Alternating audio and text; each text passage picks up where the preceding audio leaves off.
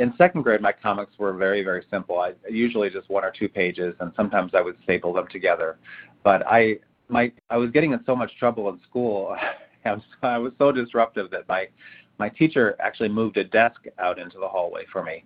And I would keep the desk filled with papers and pencils and just kind of expecting to get into trouble. And when I was out there, I would just let my imagination, just kind of go crazy. And as soon as I would finish something, I would share it with my friends.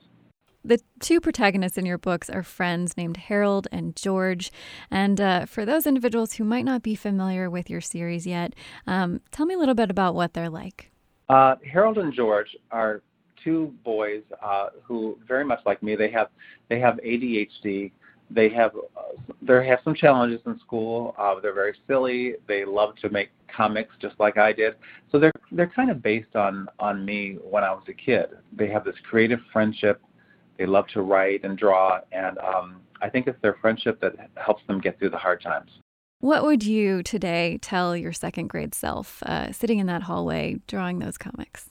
This is going to seem kind of strange, but it would have really helped me to know that there were successful people out there who had some of the same challenges that I did. And I didn't know that as a kid.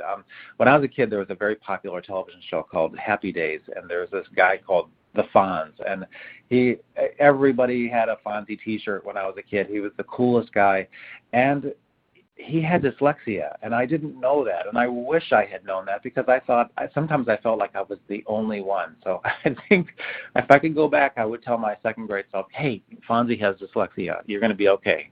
You have a really lovely quote. You said, "Reading without judgment was a turning point in my life and is what made me a lifelong reader."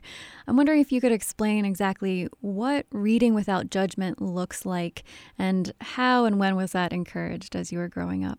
A lot of the judgment came from my teachers because I was having a trouble reading, but I always kind of had my nose in a book. I was either reading Mad Magazine or reading a joke book or reading a collection of comics, and they would take those away from me. They would say, well, that's not real literature. That's just a bunch of cartoons. That's not, it's not long enough. That's not in your reading level. And so I felt very judged. This is something I was enjoying, but I couldn't. I wasn't allowed to do it. So when I would come home from school, I would be a little discouraged sometimes, and I think my mom picked up on that.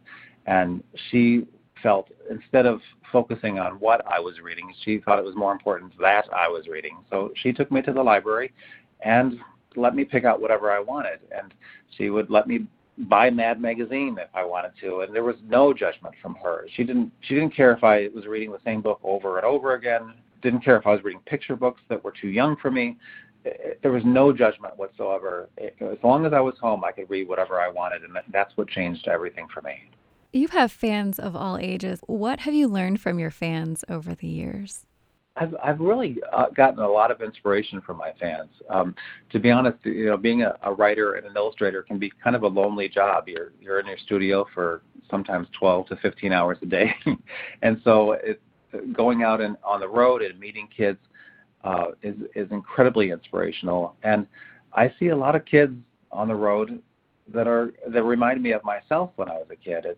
It's really nice because, in a way, I feel like I'm making books for the kid I used to be. And so when I see these kids on the road who are identifying with my books and who are really getting into my stories, it inspires me to keep going and to keep thinking of new ideas.